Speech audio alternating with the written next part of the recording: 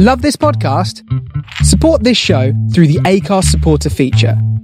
It's up to you how much you give, and there's no regular commitment. Just hit the link in the show description to support now.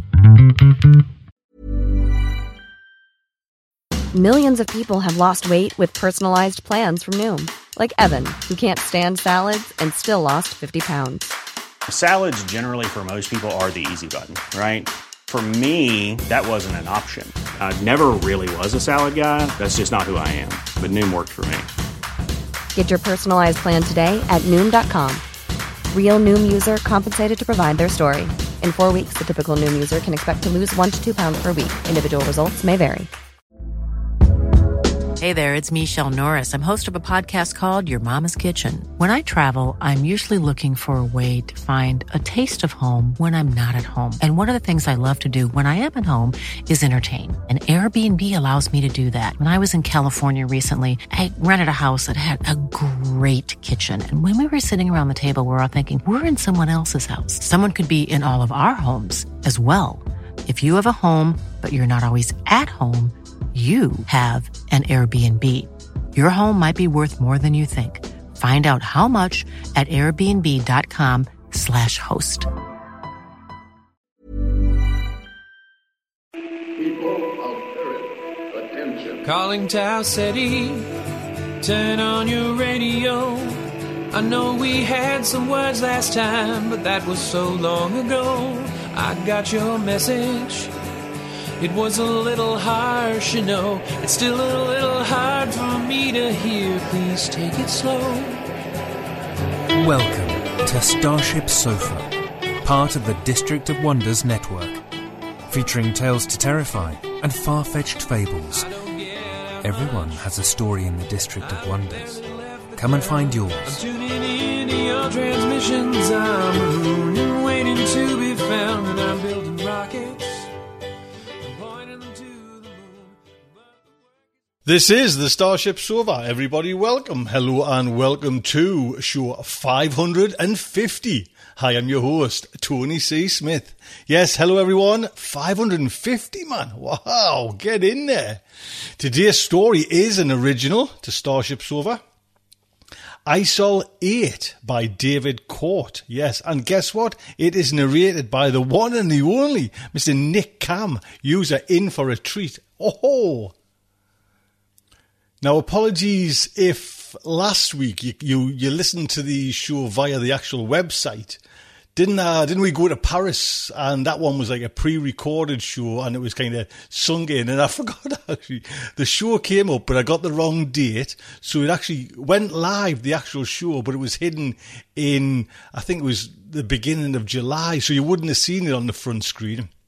And, you know, I kind of rectified that. Amy told us about that, and then a few days later, Amy told us that her link wasn't on, for, to go to Amy's site, and the actual show wasn't linked in to that post as well. So I was all a kerfuffle, yes. So apologies for that.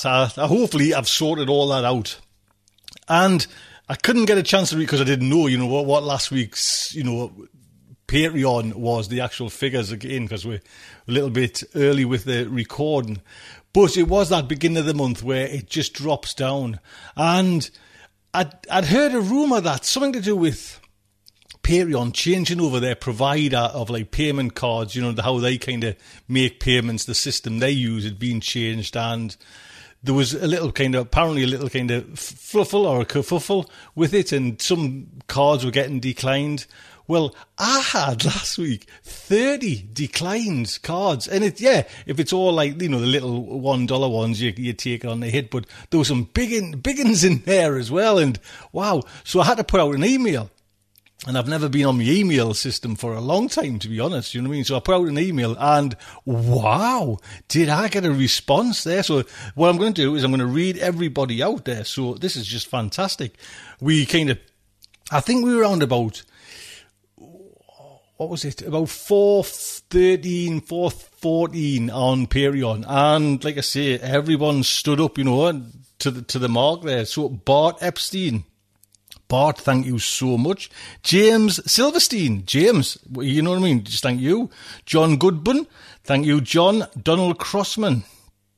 Mike Kelly, Melissa Basil, Jojo Munoz, R.M. Ambrose, Apacheka, Bob, Kevin Damnon, and Alexei Gladlovich. Thank you, everyone there. And I've done a little special butcher of some of them names as well. Thank you so much indeed. Do you know what I mean? It was just fantastic to kind of see the help coming in. And yeah, you know what I mean? It's not about massive kind of donations. You know what I mean? We just want to kind of be like steady, rock steady. So just the little donations, the $2 gets you the ads, the $3, $5, perfect. Do you know what I mean? Absolutely perfect. So please, you know what I mean? If you can, we certainly need the help, but I hate when it kind of all gets a bit, it just gets a bit, I get a bit stressed and I sometimes feel like chucking it all in and just walking away. But lovely emails as well, some fantastic emails, you know, just saying what, you know, how we kind of, what we do on this show helps people. So yeah, we're still going, but we had a little wobble, like you say, 30 odd declines, and it's just like, oh, here we go again, man. So if you can, do you know what I mean? Join the band of people who are helping out. And like I say, a couple of dollars, man. Do you know what I mean? Just do that. Be fantastic. So we will get in to the main story. ISO 8 by David Court. And like I mentioned before there, this story is an original to Starship Sofa. David Court is a short story author and novelist whose works have appeared in over a dozen venues, including Tales to Terrify, Visions from the Void, Fear's Accomplice, and The Voices Within. Whilst primarily a horror writer, he also writes science fiction, poetry, and satire. His newest anthology, Scenes of Mild Peril. That's a great title, mind you. Oh, David, that is very good, that one. Is due for release in autumn 2018 from Stitched Smile Publications. As well as being a writer and a member of the Horror Writers Association, David's work as a software developer and lives in, oh dear me, Coventry. With his wife, 3 cats, and an ever-growing beard. David's wife once asked him if he'd write about how great she was. David replied that he would, because he specialised in short fiction. Oh, thin ice, my pedigree chum, thin ice. Despite that, they are still married. And you can find David looking around the web at Twitter, Foles5 or David Court, David J. Court, so to say, .co.uk.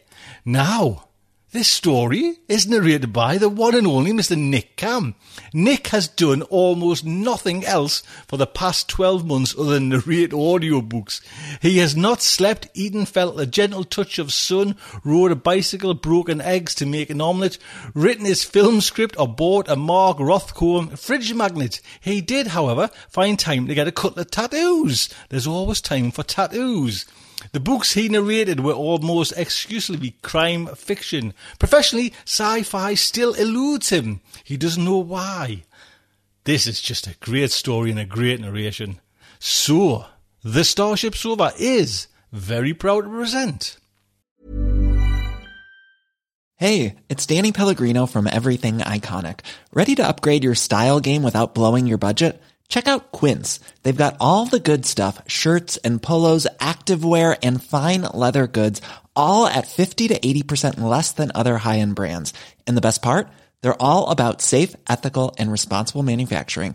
Get that luxury vibe without the luxury price tag. Hit up quince.com/upgrade for free shipping and 365-day returns on your next order. That's quince.com/upgrade. Millions of people have lost weight with personalized plans from Noom. Like Evan, who can't stand salads and still lost 50 pounds. Salads generally for most people are the easy button, right? For me, that wasn't an option. I never really was a salad guy. That's just not who I am. But Noom worked for me. Get your personalized plan today at Noom.com. Real Noom user compensated to provide their story. In 4 weeks, the typical Noom user can expect to lose 1 to 2 pounds per week. Individual results may vary.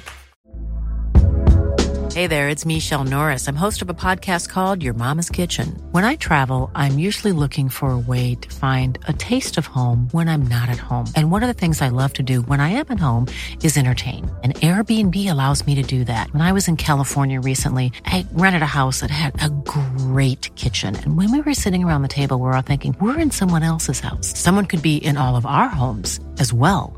If you have a home, but you're not always at home, you have an Airbnb. Your home might be worth more than you think. Find out how much at airbnb.com/host. ISOL 8 by David Court. Greg made mumbling noises through his mouthful of food, waving his finger in the air to gesture that he'd thought of something appropriate to say. There were a few moments of awkward silence as he hurriedly chewed on the last of the disc of flavoured cardboard this place dared to call a chicken burger. I'd hoped it was both worth the wait and suitably profound. It was neither. Do you know who didn't break out as a writer until he was Raymond Chandler, I interrupted. Raymond fucking Chandler. Everybody always brings up Raymond Chandler. Do you know what the difference is between me and Raymond Chandler? I asked, hoping Greg would understand that it wasn't a question I expected him to answer. Raymond Chandler wrote The Big Sleep, the book that frequently pops up in the best books of all time ever lists.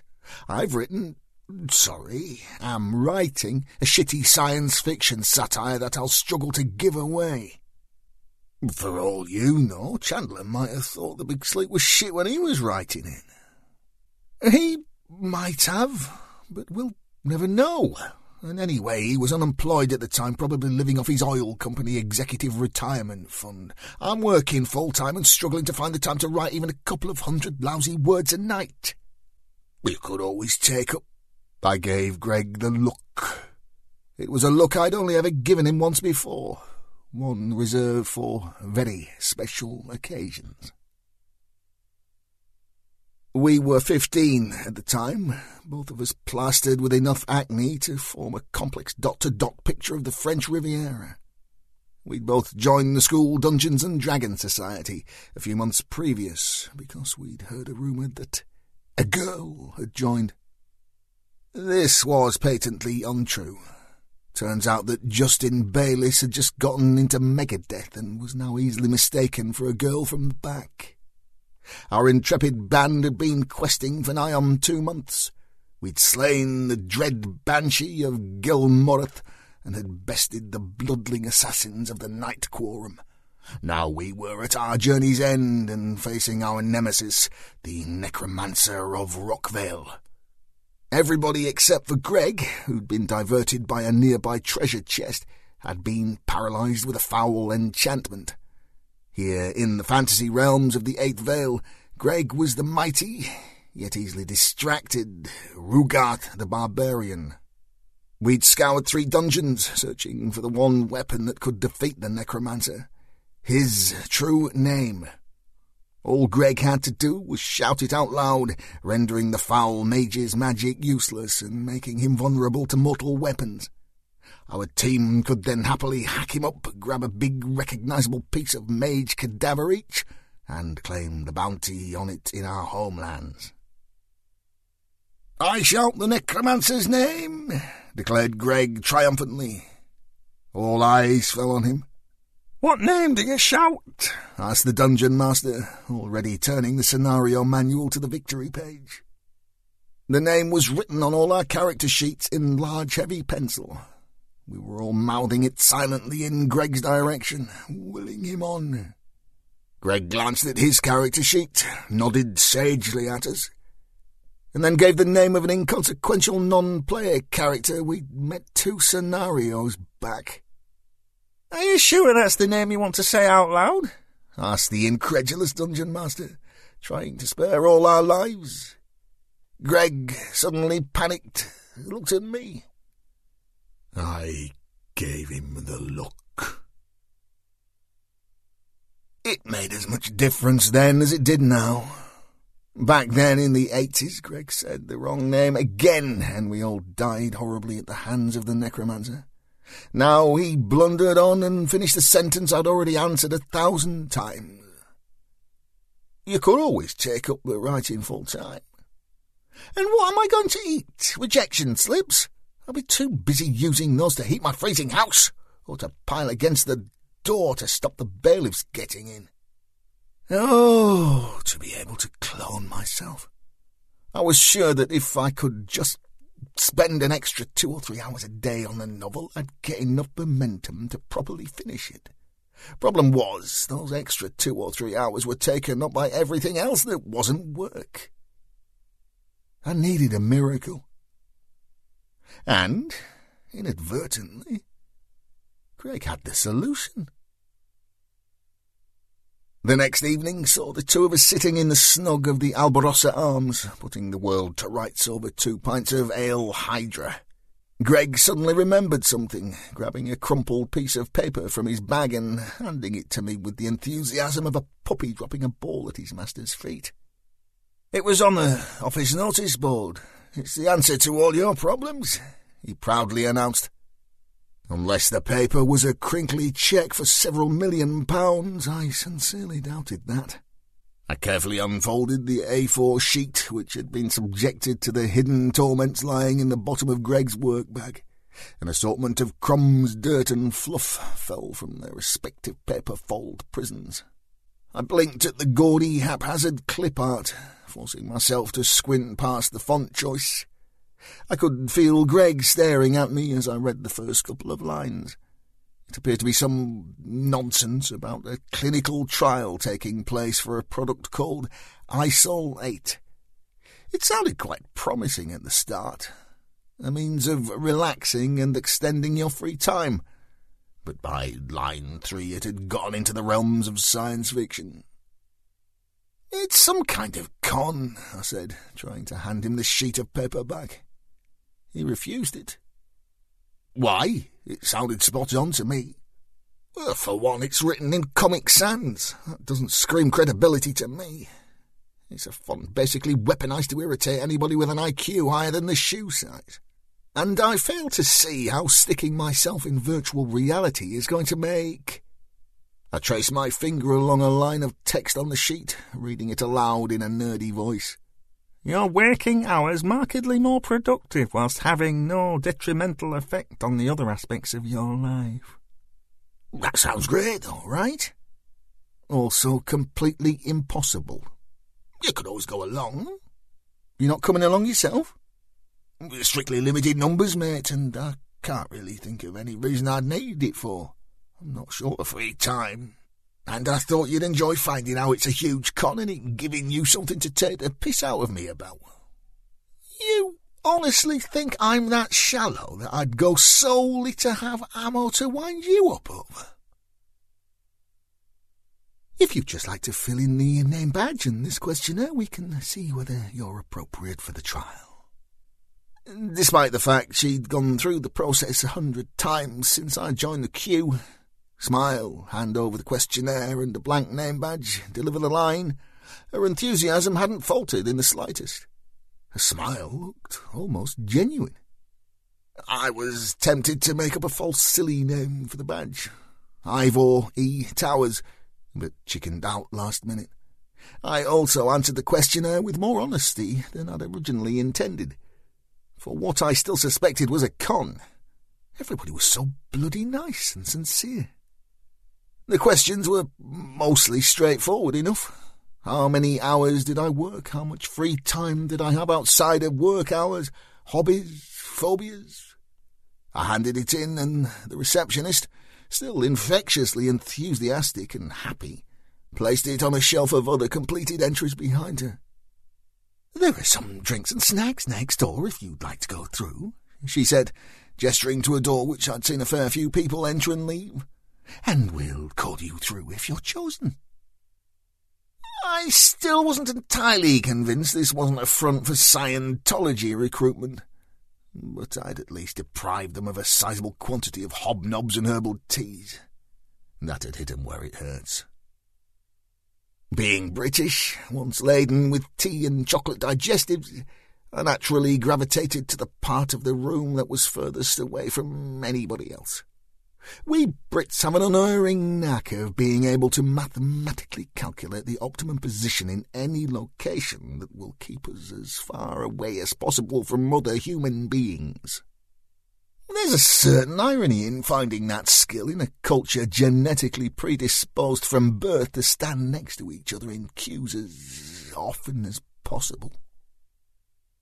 I'd barely managed to finish my third mini pack of biscuits when they called my name, ushering me through into a small theatre with no more than 24 seats. A small projector was shining the ISOL 8 logo onto a screen that took up the far wall of the room. A small white wooden lectern sat in front of it. I'd just begun the preliminary calculations of working out where to sit that wouldn't put me near any strangers, but the choice was taken out of my hands as I was led to a seat bearing a sheet of A4 paper with my name handwritten on it in thick black marker pen. One by one, people filed into the room. Male, female, black, white, young, old. When the last of the seats were filled, a tall, imposing figure stepped into the room. She was about my age, albeit a good head taller, and carried herself with an air of authority. She walked over to the lectern and stood behind it, surveying the room. I swear her eyes lingered on me more than they did anybody else in the room. "I'm Dr. Susan Levy," she declared, "and you have all been chosen, should you wish to take part, for the first United Kingdom trials of ISOL 8. The lighting in the room dimmed as the logo faded from the screen and was replaced by a cartoon of a man sitting in a cubicle in an office. In the bustle of 21st century life, a calming yet authoritative voice announced through a variety of speakers set into the ceiling, "It's becoming increasingly difficult to master that work-life balance." I recognized but couldn't quite place the voice. Impending deadlines, too many commitments, they all add up. As the voice spoke, the screen showed speeded-up footage of the man in the cubicle waking up, having his breakfast, going to work, sitting in a cubicle with an ever-growing in tray, going home, going to bed. This was repeating over and over, the orchestral soundtrack becoming increasingly discordant. By the 20th or so loop, the pile of paper in the man's in-tray was as tall as he was, teetering precariously. The soundtrack suddenly stopped as the man screamed. But now, designed for frenetic 21st century lifestyles, we have the solution. It was Terence Stamp. That's who it was. That gave this whole setup an air of believability. But he didn't come cheap. The man was suddenly alone in a blank white space, the grey watermark of the ISOL 8 logo fading in behind him. Grass appeared at his feet, and he sat on it and smiled. A butterfly flitted about lazily. ISOL 8. The cartoon was replaced by video footage showing a young woman in a doctor's office. The doctor was going through some papers with her, and the two were smiling. The legend who had played Zod in the awesome Superman 2 and Chancellor Valorum in considerably less awesome Phantom Menace continued his narration. With a simple and painless and reversible procedure, the ISOL 8 port is wired into your nervous system. The young woman was now at home, sitting alone on a comfortable armchair in one of those sitting rooms you see on television that are too tidy to have ever been lived in. She was holding a small white plastic glowing snub-nosed pyramid in the palm of one of her hands. The pyramid had the ISOL 8 logo etched in black on every surface and a single black button on the top. And when you want some time just to yourself, you're just a button press away. The woman's surroundings faded into whiteness, and she was standing in an empty void. Here was Terence again. This is your place, as empty or as full as you see fit. A virtual realm for you and you alone. With inexpensive in-realm transactions, you can customize it as you see fit. It's completely removed from the real world. There'll be no distractions from phone calls, emails. Your realm is utterly remote. The woman's surroundings shifted from a tranquil-looking forest to an exotic desert oasis to a medieval banqueting hall. The woman turned slowly on the spot, eyes closed, smiling. It's a place for relaxing, for reflecting, for spending as long as you like in. And the beauty is... The image shifted back to the woman in her sitting room, slowly opening her eyes, visibly relaxed. When you return to the real world, only seconds have passed. The screen now showed the white pyramid rotating slowly on the spot, the ISOL 8 logo prominent. The orchestral music moved to a swell, and Terence had the last words before the screen switched off and the lighting in the theatre came back up. ISOL 8. Tune in to you. One of Dr. Levy's aides was handing out brochures to those assembled. It looked like an expensive lifestyle magazine, full of sickeningly pretentious inspiration quotes in white italics. Still, I had to admit to being intrigued. "Are there any questions?" she asked, and an array of hands shot skywards. I was a little astonished to see that mine was one of them. She turned to face me, squinting over the top of her thin-framed spectacles to read my name badge. She pronounced it correctly first time, which was somewhat of a surprise. "How can you spend as long as you like in there?" I asked, intrigued by the technology. "How does that work?" "The human mind," she began, as though reciting from a memorized script, "when not burdened by all that messy and cumbersome bodily control, is an incredibly powerful processor. Because it's a direct neural interface, your brain is processing information thousands of times quicker than it ordinarily would. The figure varies slightly between people, but on average you'll get 8 hours in ISOL 8 per second of real time." That was met by a flurry of impressed murmurs. I noticed a few hands go down, all presumably from people who'd had the exact same question I'd had. "The video I mentioned microtransactions," asked another. "How much does this all cost?" That was exactly the sort of cynical question I should have asked. "This is a local trial, so the ISOL 8 equipment is free. You'll need to go to one of our designated private hospitals for the surgery, but that'll be subsidized. The brochure details the prices of the customization options available to you, but they're all easily affordable microtransactions. Most of the basic options are free anyhow, but you can have the ISOL 8 up and running exactly as you'd like it for the price of a couple of cups of good coffee." "What does the surgery entail?" "It's a minor procedure that will take about 20 minutes to complete. A nanofilament will be inserted into the nape of your neck, and that'll be connected to a small metallic tattoo that'll act as the wireless interface. There will be some residual bruising, but no more discomfort than that. It's the sort of thing you could do in your lunch break." "What about fatigue? Won't you just get exhausted by potentially adding so many hours to your day?" "One of the key points of ISOL 8 is that when you're in your realm, your brain thinks that you're asleep. You could spend 10 hours in there, but when you come out, you'll be completely relaxed. When we say free time, we genuinely mean that it's free." My mind was abuzz with the possibilities. I could finally get that book finished. My realm could be my writing domain. I wouldn't even need any microtransactions to customize it. A table, a chair, and a typewriter or word processor would be all I needed. The fewer distractions, the better. My customary cynicism was oddly disengaged, incapable of preventing me from staring firmly into the gaping maw of this particular gift horse. Apart from a brief sarcastic comment about the length of the hefty terms and conditions document that was briefly scanned before being signed, they had me hook, line, and sinker. Even the ordinarily terrifying medical disclaimer documents were completed with nary an alarm bell going off.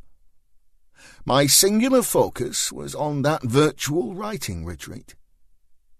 Greg and I had been sitting in the bar of the Albarossa in silence for a good half an hour, me lost in thought, him stuck on the crossword, before he broke the silence.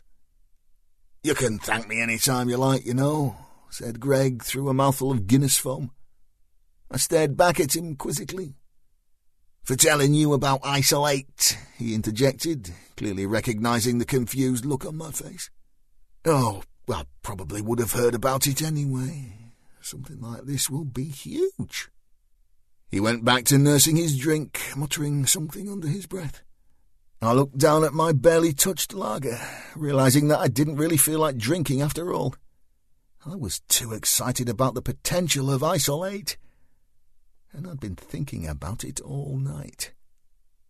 I'm going to make a move, I said, standing up and collecting my things. I'm with the doctors first thing before I go to work. I'll let you know how it goes. Greg gave a half-hearted wave goodbye and staggered over to the jukebox, fumbling with a handful of small change. The process was, as Dr. Levy had promised, painless. I'd always toyed with the idea of getting a tattoo. I just never imagined that my first ever one would be a nanofilament-laden corporate logo. After the process was complete, I was handed a surprisingly lightweight polythene-sealed and logoed white box that contained my customised Isolate unit. Work dragged on that day, such was my excitement at getting the unit home to try it out. Sitting in my kitchen, I carefully opened the box and removed the white pyramid from its polystyrene cocoon, placing it on the counter. The only other things in the box were a USB cable for charging the device and a small quick start guide. "Your device is fully charged and ready to use," it proudly boasted. A small unnecessary series of iconic diagrams showed a man, the same cartoon figure from the promotional videos, sitting in a comfortable chair and pressing the button on the pyramid's flat top. I carried the small device through to my sitting room, placing it on the wide arm of my favourite chair. Sitting back and settling against the shifting black leather, I pressed the button.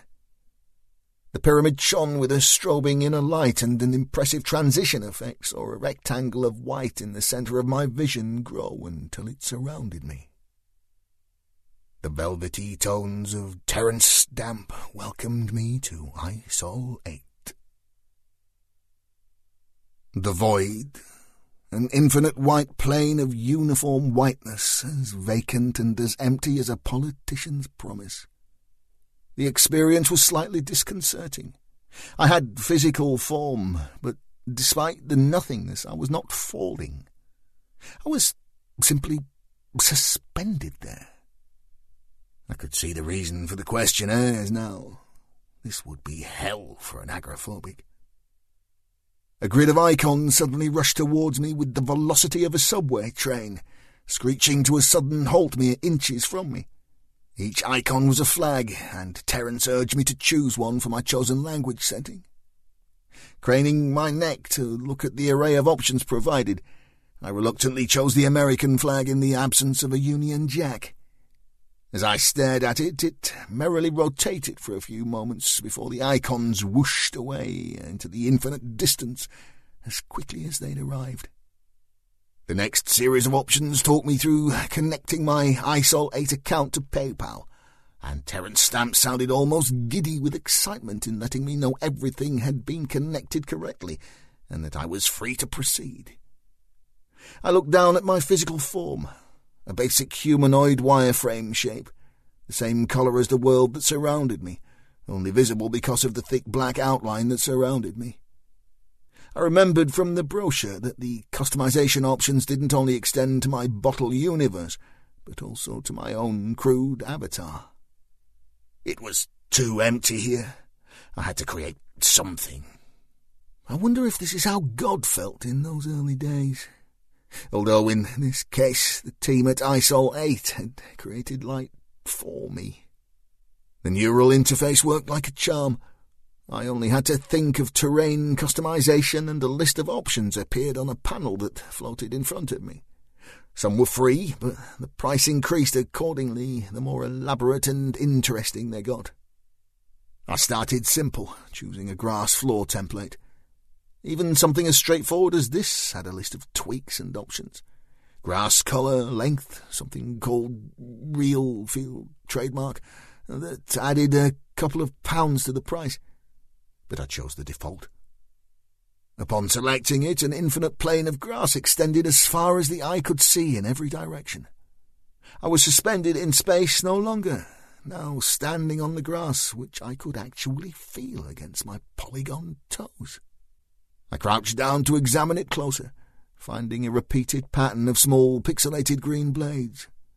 I tentatively extended a wireframe finger and could feel the touch of each rubbery and smooth. I spent a few moments walking, feeling the physical, albeit slightly unreal, sensation of movement and the grass beneath my feet. It felt as though I could walk as far as I wanted in any direction, and the landscape would remain unchanged. From the array of skyscapes available, including the skies of alien or fictional worlds, I opted for a simple, and more importantly, free, Earth sky, ticking the option for real-time day-night transitions. The evening sky appeared, a beautiful shade of black and dark blue gradients pin-pricked by vivid white stars. Now, mostly immersed in darkness with barely adequate lighting coming from the aforementioned stars and a brilliant white crescent moon, I selected and directed a street lamp. It looked somewhat out of place, something that would have been more at home on a roadside and not on a grass plain, but served its purpose, bathing the area around me in a warm luminescence. It didn't really fit in with the minimalist theme I'd accidentally given the place, but it was free. I then chose a simple building, a rectangular flat-roofed block with a door and windows. I opted for a warm red brick skin for my little construct, wandering around its walls and brushing my fingers against the coarse clay and mortar. I stepped inside, flicking the light switch just inside the door. I spent the next half hour decorating this empty chamber, first lining the brick walls with some plain wallpaper and placing a dark brown thick carpet beneath my feet. I set a single table in the room's centre, and then looked through the menus for a suitable tool on which to continue my masterpiece. Despite the free word processors available, I spent the lofty sum of 79 pence on an antique typewriter. It was a beautiful silver and black thing, possessing a greater level of detail and realism than anything else that populated my tiny world, me included. The record player I set in the corner of the room was free, but the music was not. I was assured from the menu that when the Isolate software went properly live, I'd be able to link it to my Spotify account. But for the time being, I'd have to purchase music separately. It was a limited selection, but luckily adequate. I chose Bitches Brew by Miles Davis, the same album I used to accompany my writing at home. In some weird way, it felt like the link between that reality and this one, a potent nexus to keep me grounded. As the haunting strains of Pharaoh's dance filled the room, I smiled at this little dominion I'd created. Another 79 pence was spent on a decent leather office chair, even though I doubted it was possible to get back strain from a virtual world. It seemed like a worthwhile investment. It was only as I sat on it, pulling myself closer to the typewriter and the pile of paper that came with it, I came across my first hurdle. In the real world, I'd written 60 or so pages of Nova's Gambit, my would-be impending science fiction epic. And for every page of the novel, there were 3 pages of scribbled handwritten notes. How the fuck would I get them here? A quick call to a very patient gentleman at Isolate Customer Services next morning talked me through the process. He said his name was David, but he spoke with a thick Indian accent, so I doubted the honesty of that statement. There was a small fee to open what they called a shared document account. These microtransactions were certainly adding up, but it would be possible to upload documents from the real world into a folder I could access from my Isolate realm. The more money I spent, the larger the potential storage space of the shared folder. Despite my promises to myself that I wouldn't allow Isolate to interfere with my day job, much of that morning was spent scanning in my notes and manuscript on my work's equipment, hiding my activities from the prying eyes of my inquisitive boss, who'd already been asking me questions about my new tattoo. I couldn't finish work quickly enough, wolfing down my evening meal with such ferocity that I could feel the pains of indigestion even in my virtual realm. My manuscript and notes were there waiting for me upon my arrival, and the groundbreaking jazz of Miles Davis accompanied me through a productive 3,500 words of story. As I've said previously, I'm a science fiction writer, but was now using technology that was almost beyond the realms of anything I'd even considered possible. If I were writing about this kind of tech in a short story or novel, now would be the point I'd start dropping hints about how there was a sinister side to it. Perhaps ISOL 8 were using their apparent benevolence as a cover to harvest people's brainwaves or to use the hardware for some devious identity theft scenario.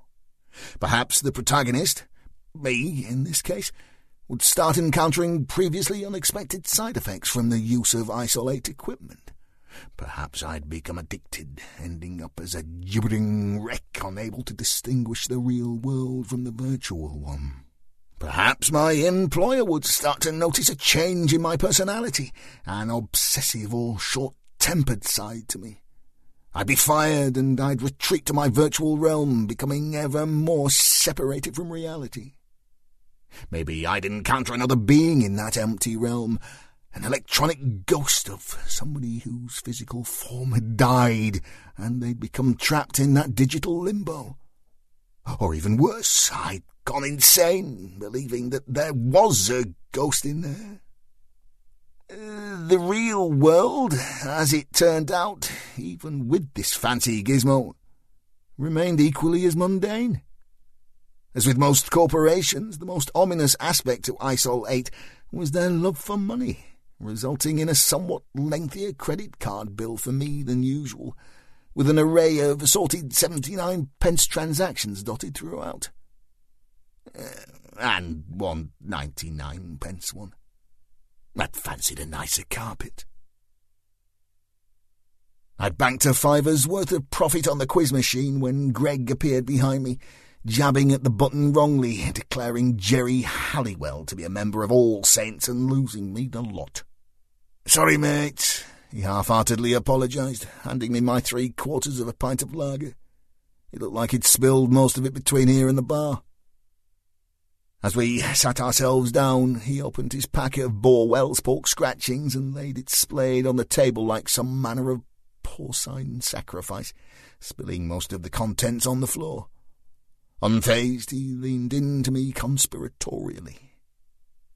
"So, when you going to introduce me to this ISOL 8 lot, then?" "It's a close trial, Greg. I don't think it works like that." "Tina and Reaper Graphics says they've opened it up. She signed up Bill from procurement and he's having the surgery tomorrow." Come to mention it, there had been something in the ISOL 8 newsletter about introducing friends. Truth be told, I hadn't paid it that much attention. What would you use ISOL 8 for? It'd be wasted on him. Within 20 minutes, his ISOL 8 realm would be a gaudy mess of mismatched architecture and pop-up boxes.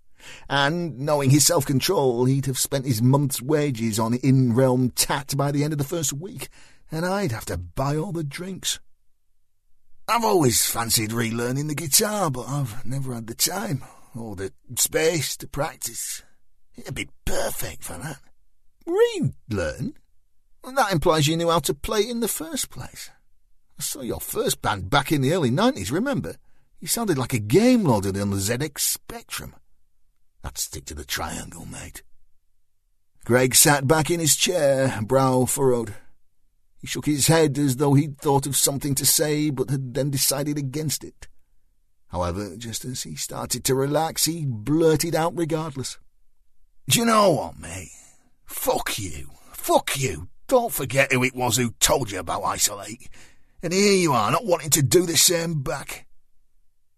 Greg occasionally got a bee in his bonnet, but didn't usually need much placating to see reason. "Oh, come on now, mate. You just got me a flyer from the office notice board. Hardly a Herculean effort. Far from calming down, Greg got to his feet.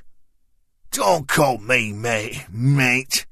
I'm the one who had to listen to all your shitty ideas and read through your equally shitty stories. You know, the ones where you told me to be honest until I told you anything I didn't like about them, and you told me that was because the ideas had gone over my head. All I've ever gotten back from you is fucking sarcasm and arrogance. Oh, but fuck off, Greg. You told me you liked reading them. Only because you fucking flounce off if I tell you otherwise. So what if I was a shitty musician? You were a shitty writer too, but I helped you. And you won't even do me the same bastard favour back. He turned on his heels and headed back towards the bar. Prick. He'd soon come back when he realised he'd left his pork scratchings. Any time soon. Any time now. Fuck it. I'd have 'em. The real world became a means to earn money, refuel myself, and empty my bowels. Without that annoying prick Greg and his obsession with going to the pub and socialising, I threw myself into finishing the novel. As Isolate grew more popular, the default transaction price rose from 79 pence to 89 pence, but it was still a literal small price to pay. I'd spent some money on improving the landscape outside my Isolate house. It was nice to have a break from the writing and wander along the new babbling stream I'd had installed, watching the koi carp frolic beneath the lapping waters, with realistic, true-to-life liquid physics. Trademark. Between chapters, I'd often stare into the distance at my adapted Mount Rushmore. All but one of the faces were characters from Nova's Gambit, Washington's head replaced with my own 60-foot-tall gurning mush. I'd taken to using the skies above the house as a scratch pad for my notes, a new feature they'd introduced that I'd initially childishly abused by having "Fuck Greg" plastered up there in font size big enough to render each letter the size of a small moon. I'd written it in Comic Sans. It seemed appropriate. With perfect timing, I'd written "The End," just as the last track, Sanctuary, drew to a triumphant close on Bitches Brew. It was complete. All 180,000 words of it. From first draft to finished manuscript, hundreds of man-hours of work in my Isolate realm, taking up just a few minutes of my life in the real world. I couldn't have been happier with it. With all this time, I'd perfected it. Every line of dialogue was snappy and critical to the plot. Every single moment was carefully balanced and integral to the story. It was, truth be told, fucking great. I'd keep my Isolate realm, I decided. The subscription was cheap enough to keep going, and I'd been needing it for the inevitable sequels. The publishers would be squabbling over this one, I had no doubt. Only the shared folder didn't seem to have an upload option. There didn't seem to be a way to get this hefty document back into the real world. That nice man from customer services would help. I'd once experimented with my Isolate environmental settings by temporarily shifting the location of my realm to their equivalent of the Antarctic. That environmental shift had lasted an entire 18 seconds before I'd selected undo. It was fucking freezing, and I was feeling that same way now. It was Martin on the phone this time, a thick-accented Pakistani. "It's all in the terms and conditions, sir. Isolate is designed as a relaxing environment for contemplation, and it clearly states in both paragraphs 1192 and 2204 that it's not to be used for creative endeavours."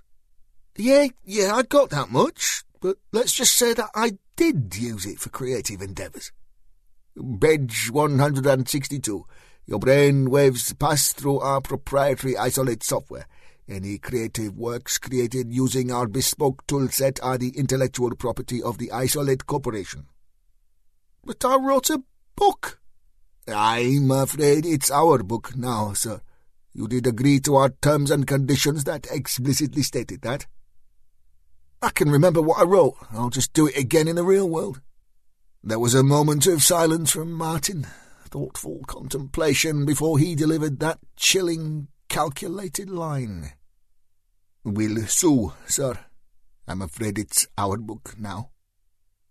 Short of launching a tirade of obscenities at the cool as a cucumber Martin, I was suddenly lost for words, and the irony of having lost my actual words to Isolate was not lost on me. But they're all my ideas, everything in it, years of work. This is so unfair. You can't suddenly say they're yours because of a hidden clause buried away in a 900-page document. Oh, we can, sir. That's precisely what I'm doing. And it was mentioned 4 times, and the document in question is only 878 pages in length. But there'll be other writers, poets, artists, musicians, loads of others who spent hundreds of hours inside Isolate creating stuff. I hope not for their sake, sir. If they are, they're breaking their terms and conditions. You can't do this. I'm the writer. It's all mine. I had sequels planned.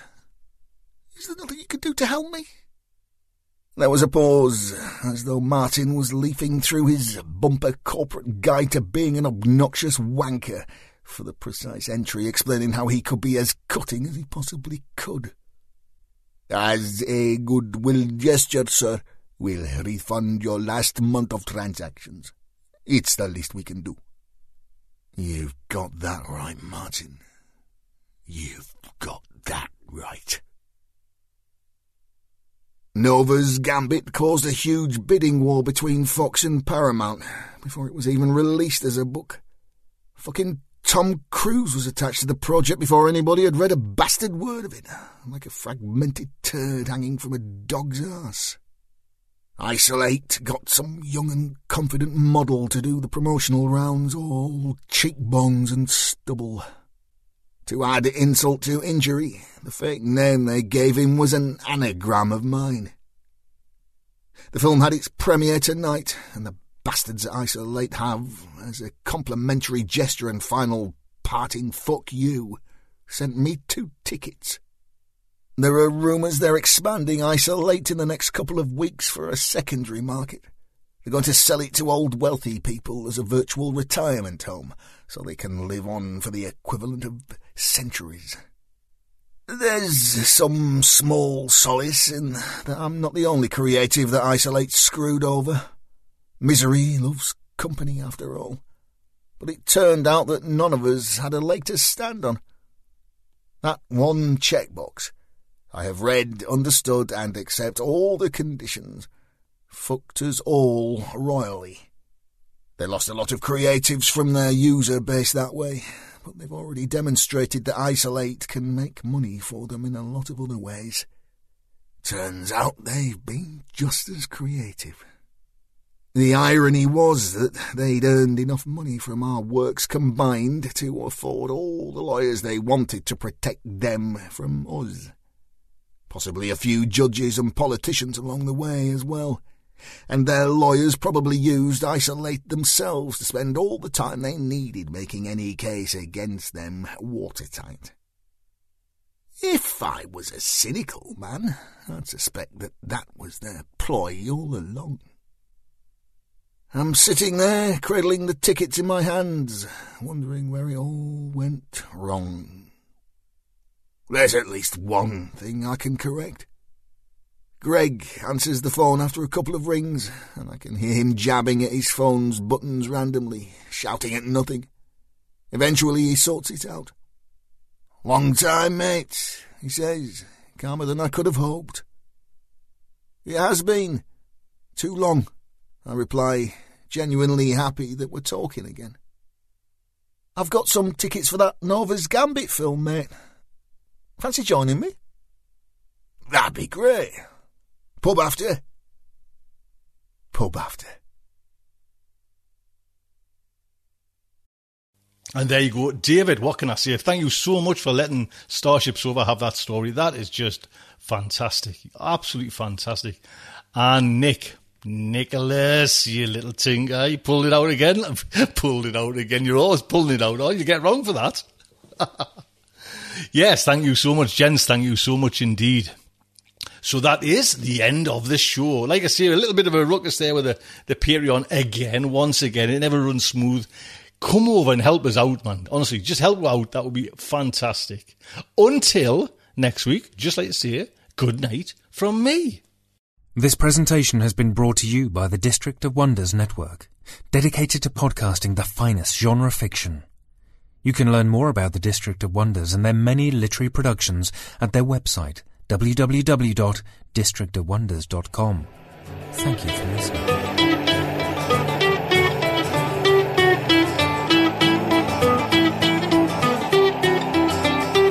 Get out much, I've barely left the ground. I'm tuning into your transmissions. I'm a moon and waiting to be found. And I'm building rockets, I'm pointing them to the moon. But the work is going slowly, it won't get to you anytime soon. Can you reach me? Is my signal getting through? Turn on your radio, I wanna talk to you.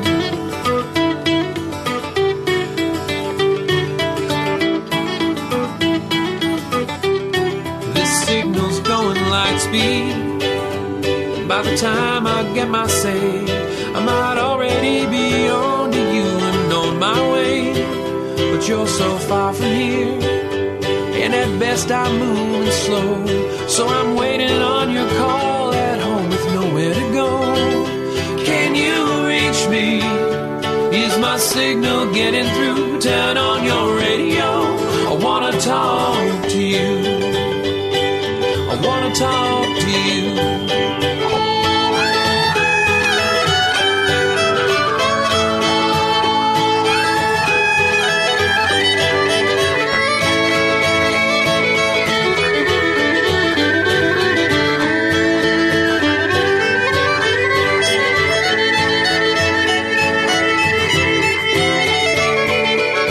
If books were rocket ships, I'd be on my way.